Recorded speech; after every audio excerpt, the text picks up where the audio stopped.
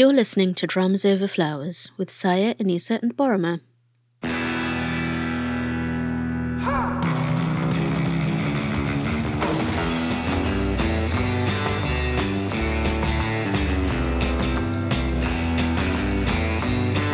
Hi everyone, it's Saya and I'm on my own today. Ooh, I hope that this is fun. I don't know how it's going to go, but we'll see. I've been watching lots of things and I need to talk about them. Or at least I thought I should talk about them since I am also putting off editing the episode that should be coming out next but may not be. So just in case, this is my, slipping the envelope under the door just in case. I hope you are all well, and it's been a year, hasn't it? It's crazy how quickly time goes. So here we are on the butt end of 2023, looking back on what a varied and strange and interesting year 2023 has been, but that is for the year and yak, and I'm not going to spoil it, and I'm not allowed to, and I'll be in trouble if I do, so I won't. So, I got a bunch of dramas I want to talk about. Let's start. 2023년 최고 경영인상 수상이 있겠습니다. 대학교 때 디저트 회사를 차렸는데 7년 만에 업계 1위로 만들었어. 안녕하세요. 도도입니다. 나는 일이랑 결혼했어요. 남자한텐 관심이 1도 없어요. 대표님하고 정구원 씨 수상하지 않냐? 내가 보기에 둘이 사귀는 게 분명해. 손 좀 주지? 하지 뭐. 가뜩이나 사람들이 우리 사이 의심하는데. 나도 사회생활이라는 게 있는데. 곤란하다고. 너도 곤란하잖아. 글쎄. 난 상관없어. Firstly, and I blame the BTS group chat for this, we have My Demon, which I know everybody is watching, and I'm super, super late, and at the time of recording, it's 8 episodes in, and I am 4 episodes in, and yeah, so the BTS group chat, which is me, Borma, and the friend, they're just like, both the two of them are always talking about dramas that I'm not watching, because they're both, of course, you know that Borma is a big C-drama person, and despite her having the highest success rate out of all the people I know of pulling me into watching things, I still only have a limited function that is available for being dragged into dramas, and so they're having their C-drama fete, and I am having a ton of FOMO. And the other day they started talking about My Demon. So, the FOMO took over. But you know how they really got me? And so our friend was like, you know who Sungkang reminds me of? Jin. They can always get me with Jin, BTS Jin, in case you didn't know. So our friend was saying that, this is his best hair ever. And he's got that whole sort of classic handsome guy Jin look going. And so I was like, okay, fine, let me go and take a look because I'm curious enough. And no, not Jin. Worldwide Handsome remains Worldwide Handsome. And there's a thing about Sungkang, which, okay, I had to quickly look up what else he's been in just to check what I've watched him in. I have only watched him in Neverlara, although I've kind of seen him around, like a neighborhood Tongsang. He's been around, he's just not been in the dramas I've watched. So I just have this impression of him that he's one of those actors who can do what he can do. And so this is a classification I use now. So, he can do what he can do, which is to say that he is good with roles that let him do what he can do. Sorry, I'm just repeating myself now. But I don't know that I can see him in more complex roles. And I guess, in fairness, I haven't seen him in more complex roles. And sometimes I'll read a premise and I'll be like, I don't know. Like in Forecasting Love and Weather, I didn't love the pairing of him with Pang Min-young. And just, like that. And I did catch the sort of aftermath of that where people didn't seem to love it, although they also didn't seem to hate it. But, you know, I'm very much if the response to a drama is lukewarm, it's not going to make me interested to go and then catch it. Although I'm also that person where if it has too much hype, I still won't go and catch it. Am I right, Anissa? And I didn't watch Sweet Home because I don't watch scary dramas because I'm a scaredy cat. And I didn't watch Nevertheless because that also came with those kinds of, you know, the initial response was, well, this could be really interesting. It's like this really emotionally complicated drama where people aren't quite, you know, they aren't great, but that's the interestingness of the drama came from the characters being kind of horrible or messed up. And, like, you know, the ways in which messed up people mess with each other, which is a genre, if you like it. Sometimes I do and sometimes I don't.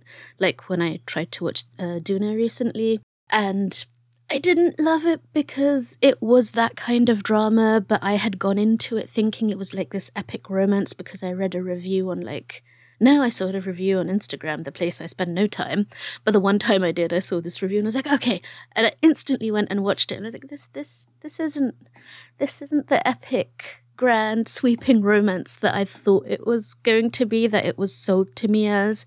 It was instead this kind of quite heavy, dark, toxic kind of relationship, which I wasn't in the right place for when I watched it. That's not to say it doesn't have its merits, and that it can't have its merits, or that there won't be a right time for me to watch it, or that if I had gone into it knowing it was that kind of drama, I might have responded differently. But it wasn't. I wasn't.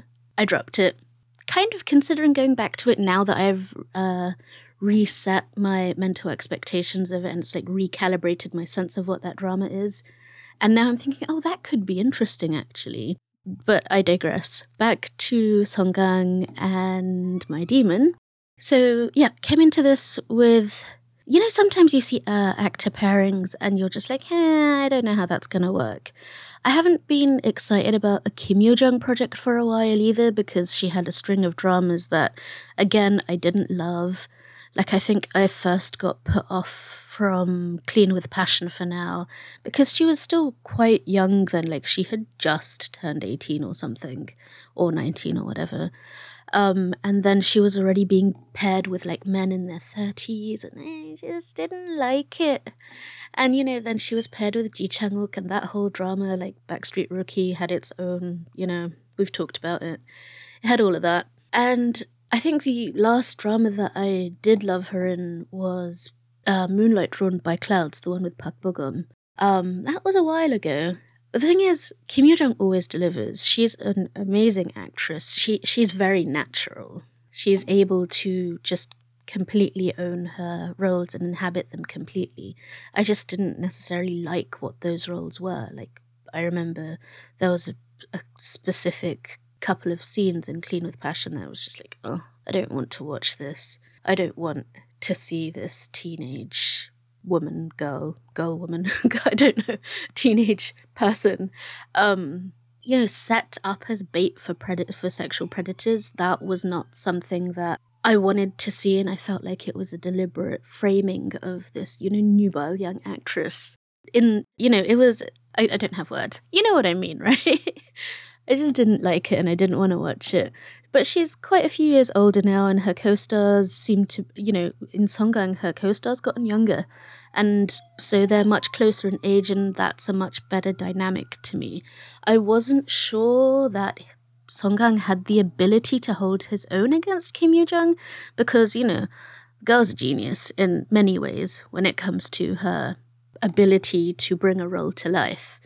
So, My Demon, I'm sure you know the premise at this point because everybody in the universe is watching except me.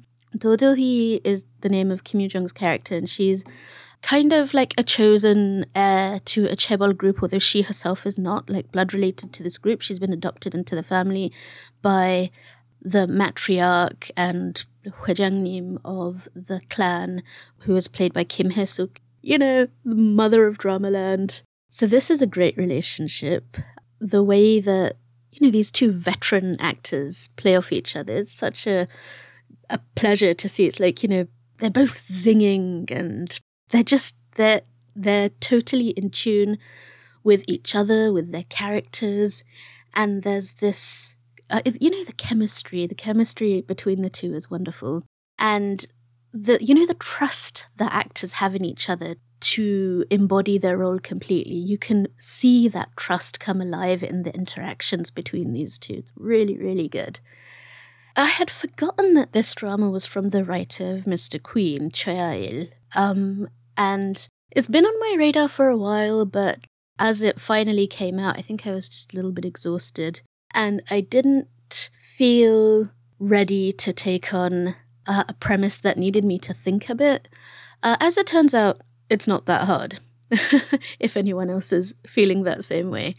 So Songgang plays this demon who has to engage humans in contracts where they basically sell him their soul, and he grants their wishes. And you learn pretty quickly, so I hope this isn't too much of a spoiler, because you find it out within like the first episode or two, that he's not necessarily boundlessly immortal. There are conditions to his longevity. And the thing is, we don't know what that is, and he doesn't know what that is. And the drama unfolds this as you keep watching. But what he does have is he has special demon powers, which are like symbolized or circuited through a tattoo that he has. And somehow this tattoo transfers from him to Kim Yoo-jung in a situation, and he loses his direct access to his powers and can only use them when he's with her and like physically touching her. So that, that's the premise. That's the whole why they need to be close to each other. I forgot that this was also a contract marriage, although we haven't arrived there yet. But I'm actually really enjoying that we haven't arrived there yet, because, oh man, let me tell you, the writing of this drama is really quite exquisite, and it is brought to life by the way that these two are delivering it. Like, so much of the dialogue is so sharp. It's so like nalkaraon, like razor-like dialogue that is just delightful to sort of munch on. I don't know if that's it's just like, this is how I feel it, is how I'm experiencing it. And what's interesting about this show is like stylistically, okay, so the way the show opens, it's very reminiscent of Goblin, and deliberately so. I'm quite sure there's no way that's accidental. Like, literally, its opening shot is a guy in a trench coat shrouded in mist with an inexplicable backlight walking towards Kim Yoo-jung. And, it's that iconic image that you have from Goblin, when Reaper and Goblin walk out of the night. And that's very obviously a reference to that. But the delightful part of what My Demon does is that it builds these really dramatic moments of like emotion and tension, and like it ratchets it all up, and you're like getting to this crescendo, and then like the beat drops, but like it expertly undercuts its own dramatic moments with absurdity, and it's just great. Because you can do this and you can do it badly, and that's when people get, tonal whiplash. But this is how it should be done. Like, you pull the emotions out of people, you bring them to this crest where they're ready for that cathartic moment, they're ready for the great, like, the emotional beat. But instead of it sort of pulling you up and then, like, letting you go, it just takes a knife and it slashes it, and you're like, huh?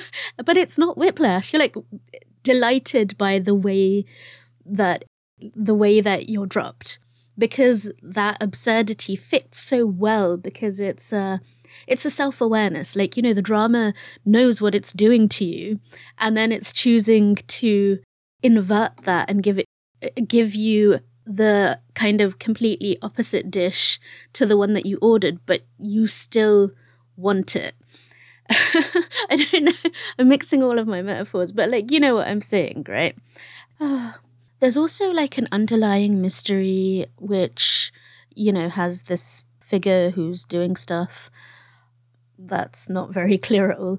There's a bad guy who's going around killing people, of course, you know, what would a drama be without some murder, especially a chaebol drama. But the way that mystery is laid out is very succulent. I don't know. I'm using all the words today. It's well paced, I think is what I'm trying to say. Like the way that the mystery is presented to you is enticing without being obnoxious.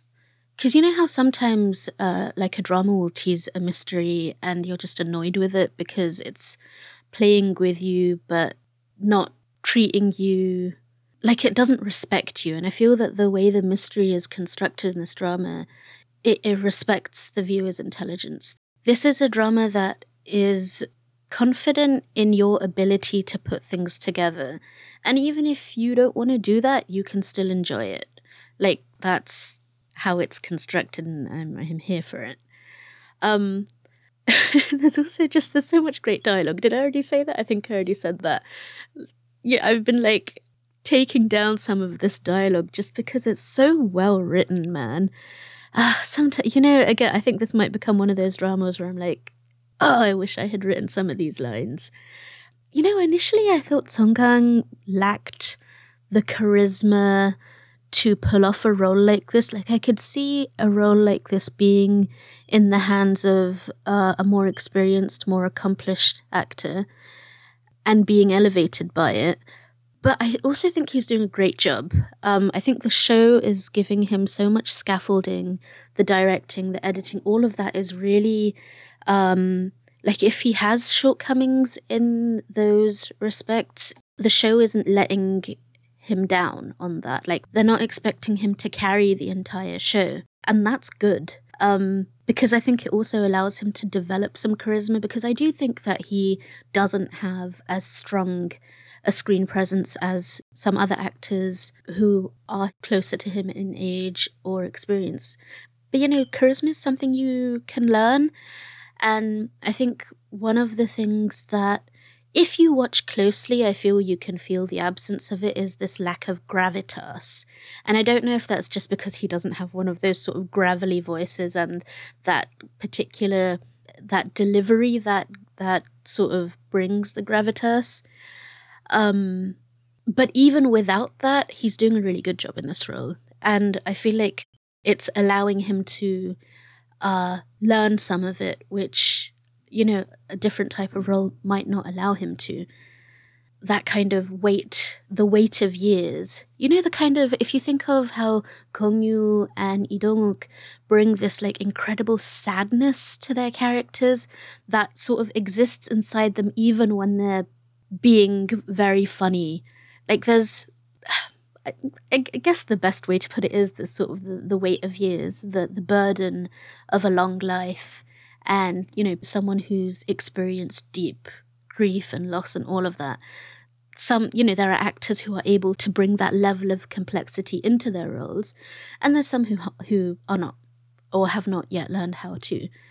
And basically, Song Kang is doing a good job. I'm really enjoying him in this role, and I hope, like, there's moments where he has it, where he's not able to tap it at will, I feel, at this point, but he is also learning how to do it, and that's very satisfying to watch.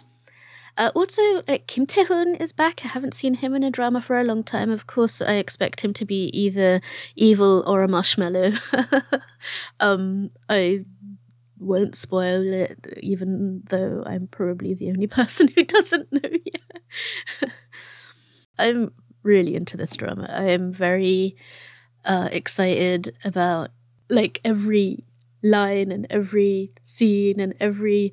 I kind of don't even care. Oh, no, that's not true. I do care. I do care how it turns out. But I'm also very satisfied with sort of nomming through this scene by scene, because it's just very filling and nom nom nom nom nom. Are we allowed to use sound effects? Okay, so that was my demon. 넌 앞으로 12번 죽게 된다. 그리고 어떤 몸으로 깨어나도 무조건 죽게 된다.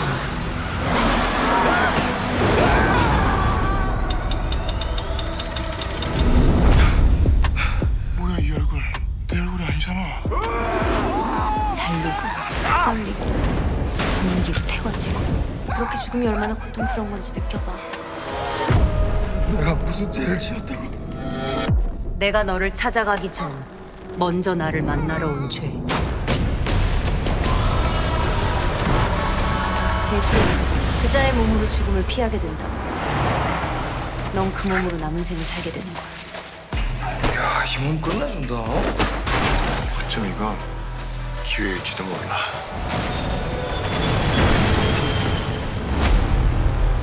이대로 죽을 순 없다. 꿈의 룰이고 지랄이걸! 내가 이길 수 있다는 걸 보여줄게.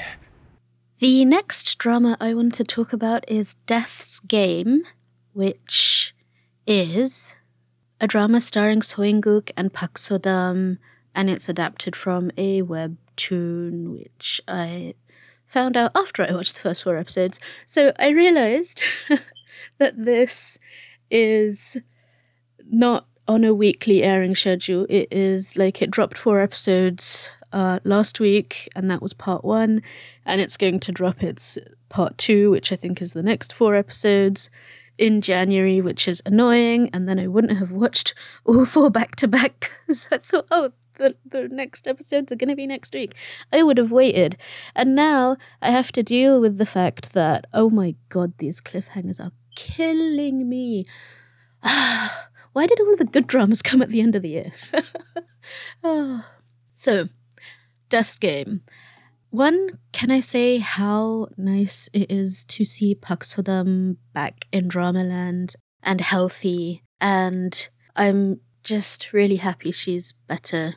If you don't know, she had thyroid cancer and then she had surgery for it, and she'd been recovering and now she's back on our screens. And my sister said that her voice has changed. I don't remember what her voice was like before and I didn't go and check.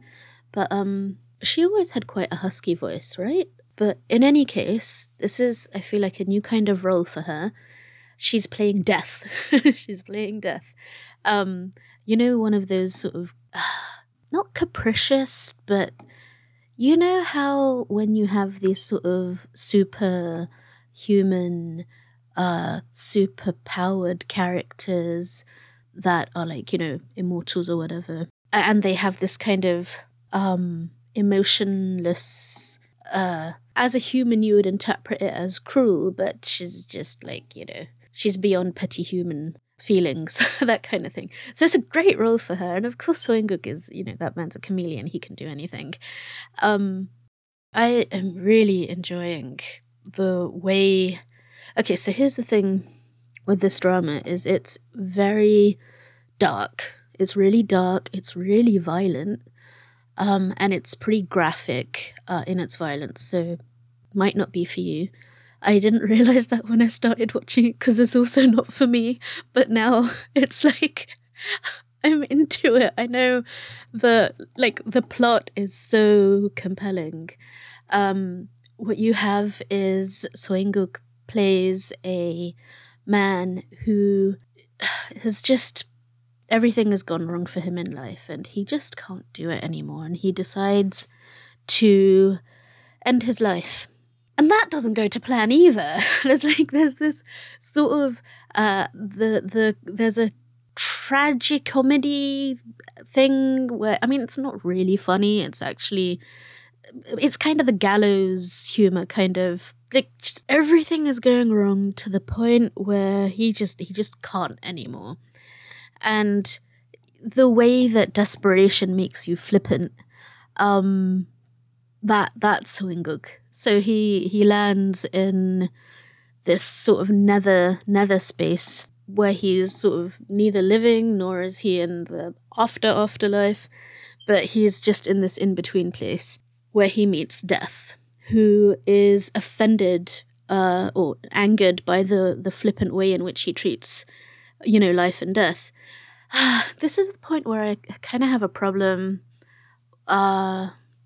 There's definitely been a couple of dramas that have done this where I feel like this conversation about what people should or shouldn't do has to begin with what kind of world have we created for those people? What kind of support have we failed to give them? What kind of burden have we put on them? Like, you don't get to just say to people, how dare you do this? You have to create a society and a community that helps people get up and to give people what they need to not be desperate. So to then have a show that is premised on punishing someone for daring to give up. So there is that troubling element of punishing a desperate person who's already kind of had the worst possible life that he could have, and, kicking someone when they're down. Like, it's doing this whole, I felt like initially it was just punching down, and that's just not helpful, So there's that, and then there's the show going, yeah, actually. And through the characters, it asks those questions and it acknowledges the sort of the intrinsic problem of that premise. And the way that it turns it is actually really interesting, because I think it's really important, like in a drama, when you characterize somebody, that you're able to sort of turn them, around. Like, if you imagine you've got like a cube in your hands and you're turning it this way and you're turning it that way, that you should be able to turn one face and see, this is also some, a side that we didn't know about before. And then the drama continues to reveal a different face each time you turn it. And I think it's doing a really interesting job of that with Seung-guk's character, because like what you see isn't everything. Dramas say that to us all the time. But what you see, like the initial way that his narrative is presented, which is sort of his first-person view, isn't a complete narrative. And so it's not exactly that he's an unreliable narrator, it's just that he's an incomplete narrator. And so what Park Seo-dam's character does, like as Death, and through the experiences that she puts him through, is that she provides a kind of a third person, fourth person, fifth person narrative of sort of all of the facets of who Ije is as a character is revealed to us through his interactions with other people who were in his life, or the people whose life he's taken on. Oh, I haven't even said the premise yet. So what happens is he's in this netherworld, and Park Seo-dam as Death sentences him to experience 12 more deaths as like his punishment. And he will be put into the life of a person who is about to die. Like, each life that he gets is on like a moment of impending death, but he doesn't know anything else apart from that. And it's up to him to try to prevent those deaths. And if he's able to prevent the death of the person that he's inhabiting at that time, he gets to keep the life. And he just gets to live. So each time he is in a body, he gets... Well, I don't want to spoil it, actually. Okay, so let's say he has to figure things out. I also want to say a word about the structure of the drama, like the narrative structure of the drama. It's really, really well done. So they have these cold opens, and initially I thought it was one thing, and then like episode by episode, they would add a little more to that cold open scene, and by the fourth episode, by the end of the 4th episode, which is the end of part 1, you got this sort of the last part of the puzzle was finally placed and you understood, oh my God. And then like, you get that moment of every hair on your body standing up and it's just like, oh. So that's really, really well done. So the way that the story is sort of drip fed to you, that the plot is drip fed to you, but each piece is really important. And no matter what you know, until you have the final piece, you don't understand what the picture is. You need to get to the end to be able to look back and say, oh. And so there's this sort of undertone of heavy, dark emotion that runs through it. Because what you have is also like a semi-revolving door of special appearances from actors. For example, like you had Shiwon, you had Lee Do-hyun, you had a couple of other people I can't remember right now. But if you think of that drama with what's his name, Lee Min-gi and So Hyun-jin, what's the drama called? Beauty Inside. If you think of that drama, it's kind of like, I mean, I haven't watched Beauty Inside. I just generally know the premise and also that book, the David Levithan book, Every Day, where you wake up in a different body every day. It's kind of like, I feel like that's the grounding premise. He is resurrected in a different about to die person with each life.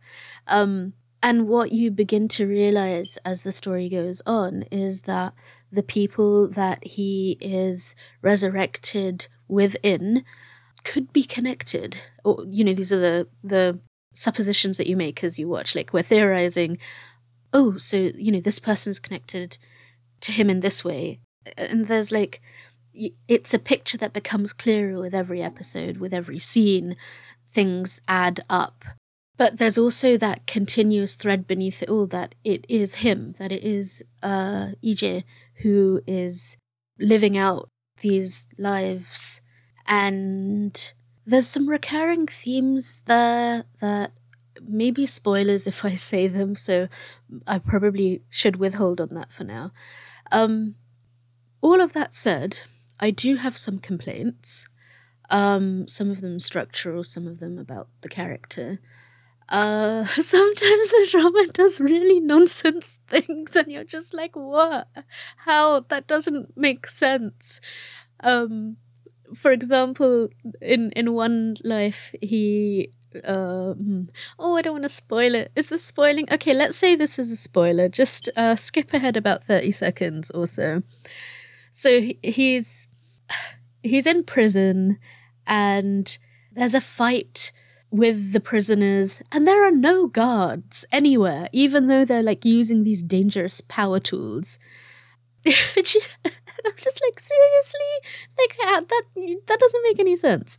But then it also sort of, it fits in and it makes sense with the tone of the drama that, he basically acts totally unhinged in the way that only someone who has nothing to lose can. So that's one of my complaints. It makes sense that he acts unhinged. It doesn't make sense that some of those situations just allow all sorts of nonsense to happen. The other thing, the character thing that is kind of annoying me, although this was kind of in the middle and maybe this has been somewhat resolved by the end of part 1, is that it doesn't seem like he doesn't seem to learn between one life and the next. Like, why did he go to a party like he had time to party? Why is he planning to just like take off and do his own thing like there isn't something for him to do in this incarnation to stop himself getting killed? This just, like, sometimes he acts with a kind of absolute idiocy where you're just like, why are you doing that? Have you not learned anything from like the multiple deaths that you've experienced at this point and the desperation that you feel when you're in the netherworld? Like, how are you still acting this blasé and this foolishly? But then again, this, like, I had this thought before something really, like, the most serious arc of part one happened. It also annoys me that he hasn't seemed to have picked up that like these lives are connected, but maybe that's for part two. And like if we go back to sort of the image of turning the cube in your hands, everything that death charges him with, selfishness, lack of forethought, lack of care, lack of empathy, all of those things are true. And that's what you realize as you watch him. And that's what he comes to realize. And I guess, okay, character development, it happened. End of part one. Oh, how am I going to wait for part two? It's still like more than 2 weeks away. I'm so annoyed. Why did I watch it so soon? Okay, so that's that. 똑똑히 기억합니다. 이 얼굴. 서방님. 여기서? 어디를 만지는 겁니까? 조선인데 이보시오. Excuse me, do I know you? 뭐야? 안 탑니까? 뭐 하는 거예요? 내엔 특별한 문제가 없는 모양이야. 안녕히 계시오. 난 조선으로 가오. 살려주시오. 운명. 안 돼요! 난 믿어요. 할 수 있는 건 다 할 겁니다. 제 남편이니까요. The next show I want to talk about is the story of Park's marriage contract. This one stars Lee Se-young and Bain Hyuk, where Lee Se-young is a time traveler. She time travels forward to the future. I mean, I guess it's not quite accurate to say she's a time traveler as such. By the way, go and watch Borma's video essay on time traveling K-dramas and the magic versus the machine. I made that title up. Her title's much better, but I can't remember it off the top of my head right now. So this is what you get. So what happens is Lee Se-young she plays this character who is quite she's sort of anachronistic even for her time. Like she resembles much more like a 21st century woman in her thinking than a Joseon lady. And her character name is Park Yeonu, and she's like this what do you call it, an underground dressmaker, and she makes like racy underwear, by which I mean short handbooks or like inner underclothes where they are beautifully embroidered and all of that, and that's like her side hustle. And her day job is being a lady with a capital L. So she has been running wild quite long enough, and it's time for her to get married. And she gets married to someone who turns out to be a person she actually sort of met and fell for, and she's very surprised and very happy, kinda, I guess. But in any case, her husband is Kang Tae-ha, played by Bain Hyuk, who dies on their wedding night before they even have their wedding night, which is quite sad, and not for lack of trying. She did try very hard. But you can't always have some. What am I saying? So what happens is sometime later, she gets kidnapped and thrown in a well, and the well transports her to the future, to 2023, where she pops out of a pool and is rescued by Kang Tae-ha, also played by Bain Hyuk, but who is the 2023 guy, not her original husband. Or is he? Who knows? Anyway, they end up entangled with each other, and she realizes that she's meeting people who resemble the people from her Joseon life. And one thing leads to another, and she ends up in a contract marriage with him. Oh, and he's also a chaebol heir, because of course he is. And he's sort of locked in a battle with, I think she calls herself his mother, but she's not his stepmother. Both of his parents were killed in a crash, an accident. Anyway, both of his parents died when he was younger, I don't know. In any case, that character is played by Jin Kyung, who, so there's a thing about Jin Kyung. Sometimes, like, for example, if you listen to our Perfect Marriage Revenge episode, where we talked about Lee Min-young and Lee Mi-suk, the two mum characters in that drama, and like the way that they were delightfully evil. The thing with Jin Kyung is that she never, I don't recall her ever, like when she plays a villain, her villains are never delightfully evil. Like Jin Kyung has this quality of absolute hatefulness in her villain characters. Like there's no charm, there's no chaos, there's just this sort of bleeding evil that emanates from this woman. Like there's nothing, there's no spark in her to like. There's nothing sympathetic in her. And even when you get to the drama's sort of last cough at trying to redeem whatever villain she's playing, I don't think the dramas really want you to feel bad or sorry for her. Like, maybe that's her specialty. Like, she's always cast to play that kind of villain. She's the same here. There's just this absolute hatefulness to her, which is the kind of hatefulness that makes me anxious when watching a drama. Like, it stresses me out. And, like, part of the reason why Perfect Marriage Revenge was actually really satisfying to watch is because of that, the charm of the villains. Like, that's a very sort of a drama-specific thing. It's part of how you dramatically present a story, that you can make people hate the villains with a kind of unbound joy. like you're entertaining to watch in your villainy because there's a kind of a confidence and a trust that things will, like, you'll get your just desserts. And I feel like in this drama, her Jin Kyung's evilness doesn't have that. It doesn't have that offset, like, you know, that edge of fun that takes off the sharpness of how bad she is. So that makes it a slightly stressful watch, you know, when the villains keep on winning. There's also, I have mixed feelings about this drama. I really like the idea of the premise, but I also feel like the drama is asking me to do the work of telling the story without putting the work in itself. Like, for example, okay, one of the things that really bothers me is how the artifacts of Lee Se-young's character being like a Joseon woman, they don't seem evident in a way that I find believable.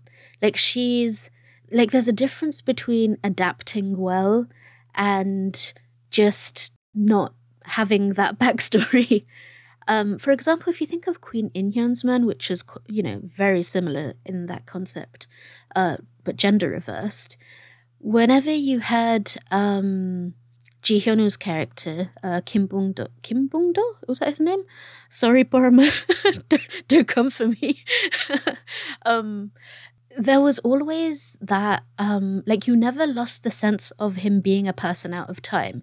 And he adapted super quickly and really well. Like, that was part of his a virtue, I guess, as a character, as a scholar. And, like, Lee Se-young's character is presented the same way. She's very, like, learned, she's intelligent, she's resourceful, and she's able to think, like, far ahead of her time. But she still should be out of time. Like, she should still, like, we should still be able to tell this woman doesn't belong here, or this woman isn't from here. But you very, very rarely get that. And the only times you get it are in these sort of moments of emotion of, like, people that she misses, rather than practical life. It's like they forgot after a while that she was a Joseon lady. And it, like, one of the obvious ways I feel that ought to be reflected, and I would have expected it to be reflected, was in, like, the clothes. You know, 21st century clothes are absolutely scandalous by Joseon standards. And even if she made underwear, habit is a very powerful thing. You know, like, for example, I probably cover as much as a Joseon lady, if not more. If one day, you know, I found myself in a society where, I mean, I actually do find myself in that society every day, but, like, if I felt like, oh, I can dress like everyone else and I want to dress like everyone else, there would still, like, I would still have the inhibitions of habit. Like, I wouldn't be used to wearing, like, hot pants. I wouldn't, even if I wore a shorter skirt, like, you know, calves are one thing, thighs are another, you know?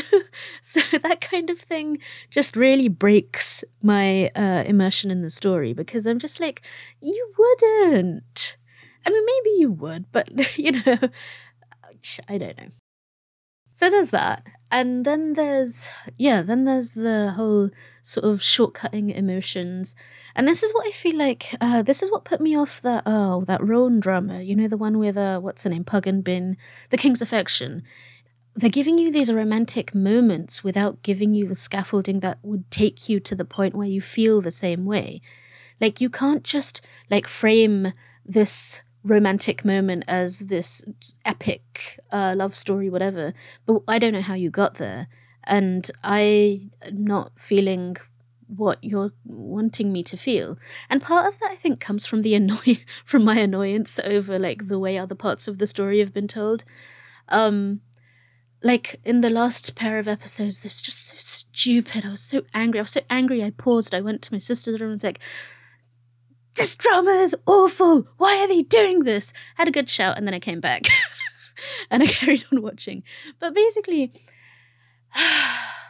can we just leave some of these 2010s tropes in 2010s? Because, like, it's not noble idiocy, it's just idiocy. Why are you being so stupid?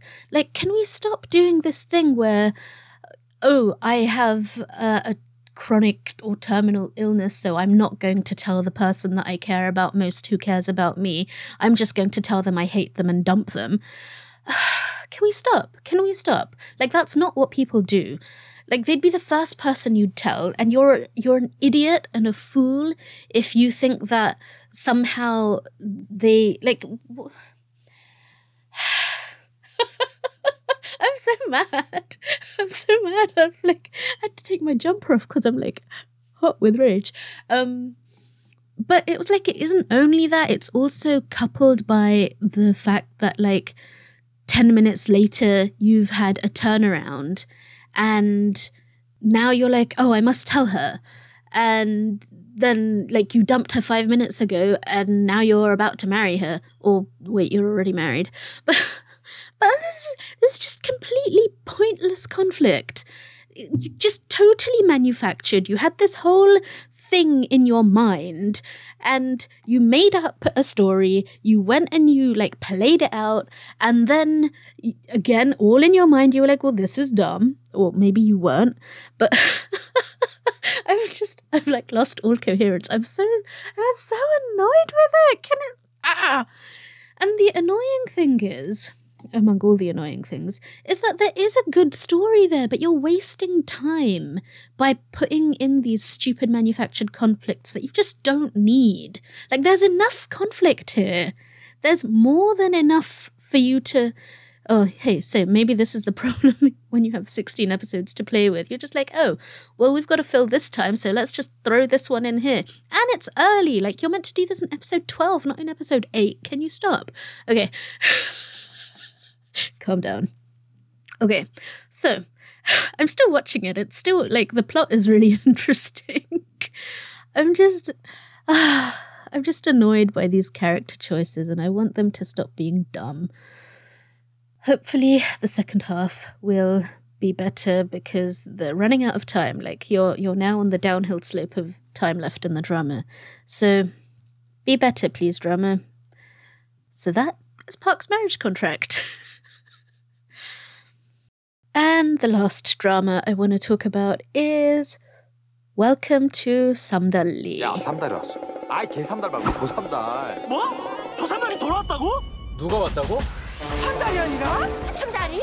3달이가 왔다고? 야, 3달아! 나 온 거 비밀이라고.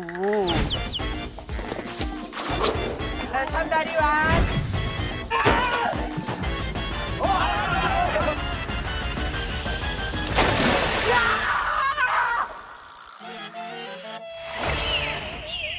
뭘 봐?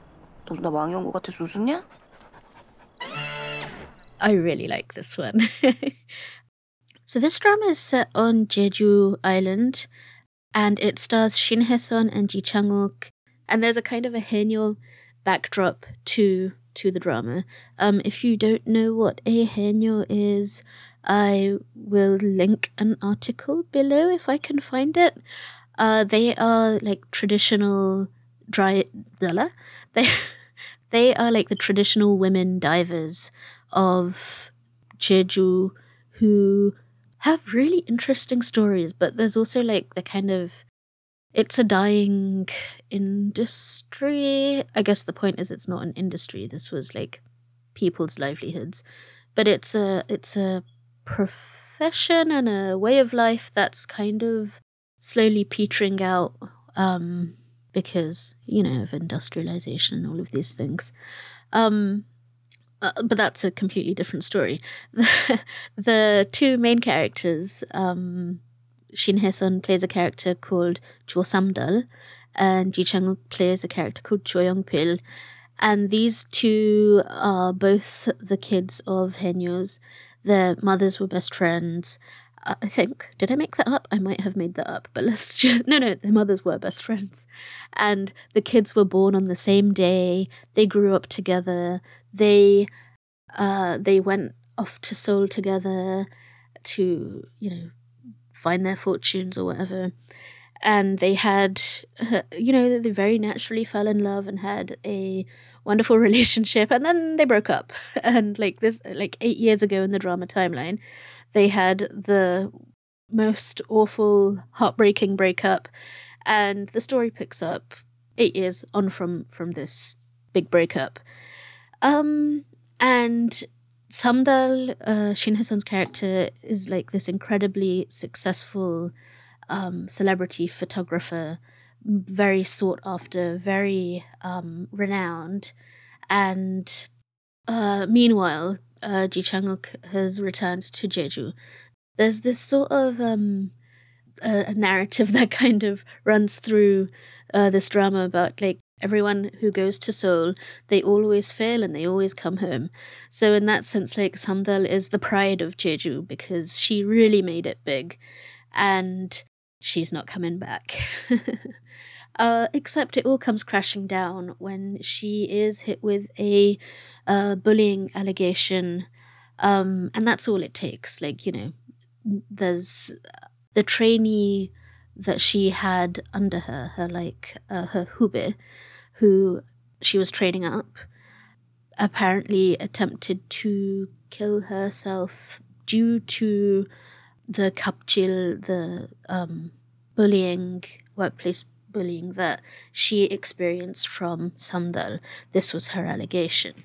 It's not true. That's not what happened. But so this is one of the interesting things the drama does that I really like, that gives dimension and depth to Samdal's character, is that your reaction as a viewer is to immediately be like, you know what, that's not true. Like, that's not what happened. This is a false allegation.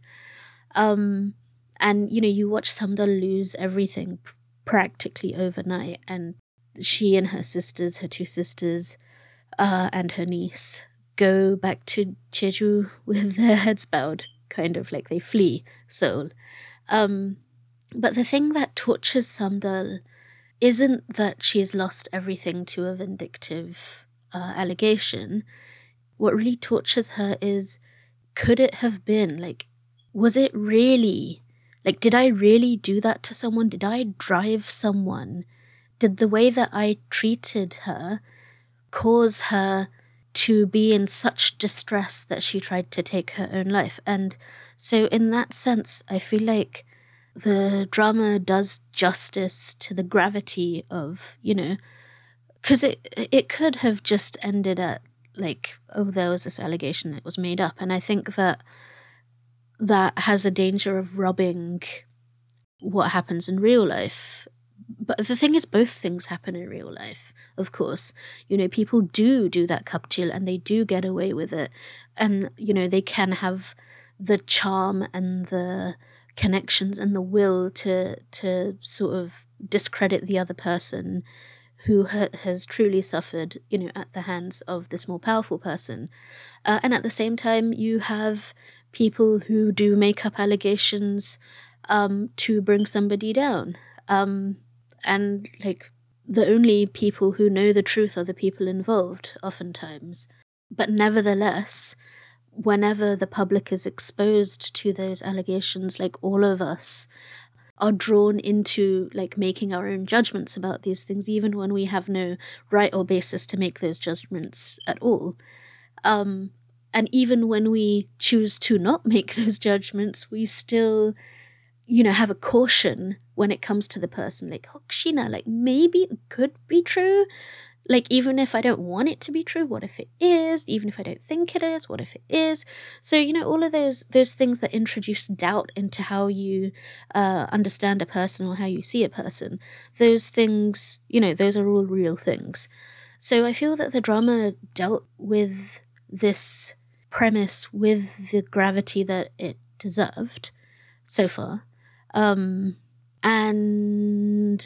if we move on from that, then the rest of the story is about the awkward meeting of exes, which, that's a whole thing. But actually, I think it's probably like, it's probably, it's meant to be. This is the point of the drama. But it's done really, really well. Like, the way that it throws everything at you, but in a very... It doesn't throw it at you. It just kind of, it brings it all in. It weaves it all in a way that you're just kind of simultaneously like, oh, I get that. And, it's painful and mortifying at the same time. Like, it's the very beginning of this is you're expecting to be hit with heartache, the heartache of meeting your ex if you're still hung up on them. But then there's also the mortification of meeting them while you're not cool. And the way that that's made difficult by the fact that they're also old friends. And, what's the function of friends? Friends are the people that you show your uncool side to. But exes, the complete opposite. So there's this conflict of like their old friendship and their old relationship where they're the person, because they were best friends, they are to each other the people they can show their real, unpolished, uncool selves to. But because of the former romantic relationship, they're also like the people you want to show your best selves to, and you never want to show them your like most embarrassing, cringing self.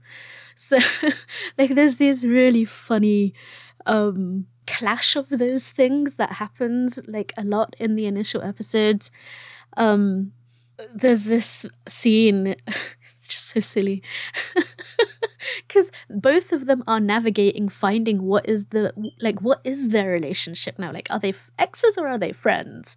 And there's this very awkward middle ground there where just there's no good way of finding out how to be with each other.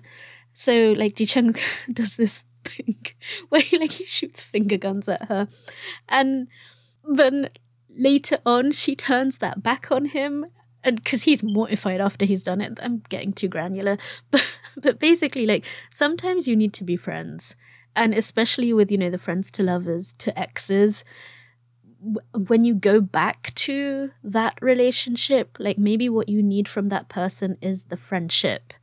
And I think this is the story that it's telling, is that they need each other as friends right now. She needs him as a friend right now. And like, it's not a friends to lovers story, but it does draw out how emotionally precarious those shifts in relationship can be, and what it can cost and who it affects beyond the couple itself.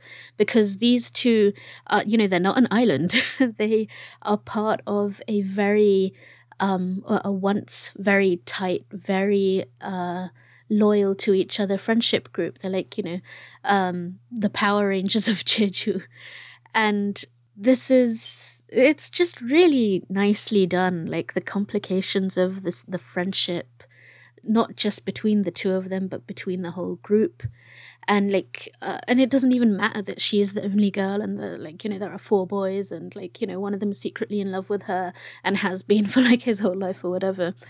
And yeah, I'm really enjoying it a lot. It's not like it's not a dramatic drama. It's also, like, it's not exactly slice of life, like things are happening, but it's kind of, it takes its time with its emotions and it builds them really nicely, and it's gentle without being boring, but it's also making you feel a lot, but without it being painful and heavy.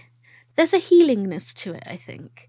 Like, there's an appropriate gravity, but there's also like a serious examination of relationships in their many facets.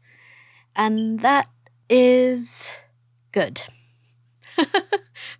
Okay, I think I'm going to leave it there. I have talked a lot. Wow, I did not expect this to be so long. Okay, so that's what I'm going to leave you guys with. I think the next thing you will see us in will be the year-end yak.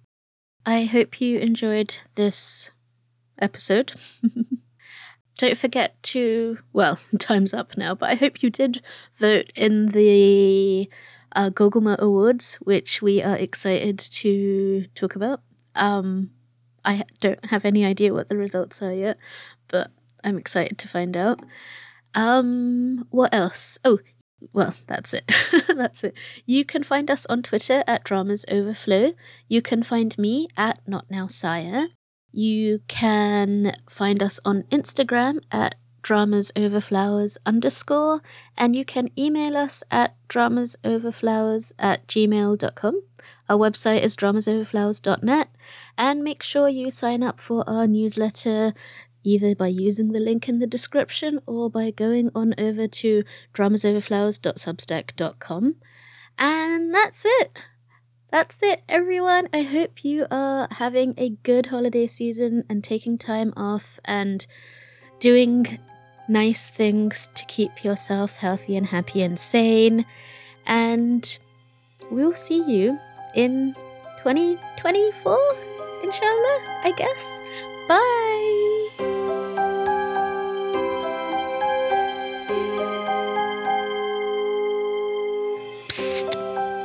Still here. Hello. So this episode was a bit of a 깜짝 선물, a surprise present for all of you, but especially for Borma and Anissa, and especially for Borma, who has ardently encouraged me to try a solo outing beyond Patreon. Also, I forgot her birthday. Oops. I was going to leave it where I left it, but as I was rather laboriously editing, I ended up reflecting a bit on things. This was the year of what I call living a new life, very creatively. I tried a lot of new things, so it feels appropriate to send off the old year with one last new thing. And also a note of appreciation, no, strike that, a love note to you all, listeners, patrons, friends, for being the flowers in my life, and the sweet potatoes in my heart. But most of all to my twinkling 가족 같은 친구들, Anissa and Borma, thank you for being the friends I can show my real, uncool, unpolished self to. But also when we're together, making it feel like we're alright, we're as cool as we need to be. 멋있게, 씩씩하게. So that's it. See you in the next one, everyone. I'm going to look for cake. Bye then.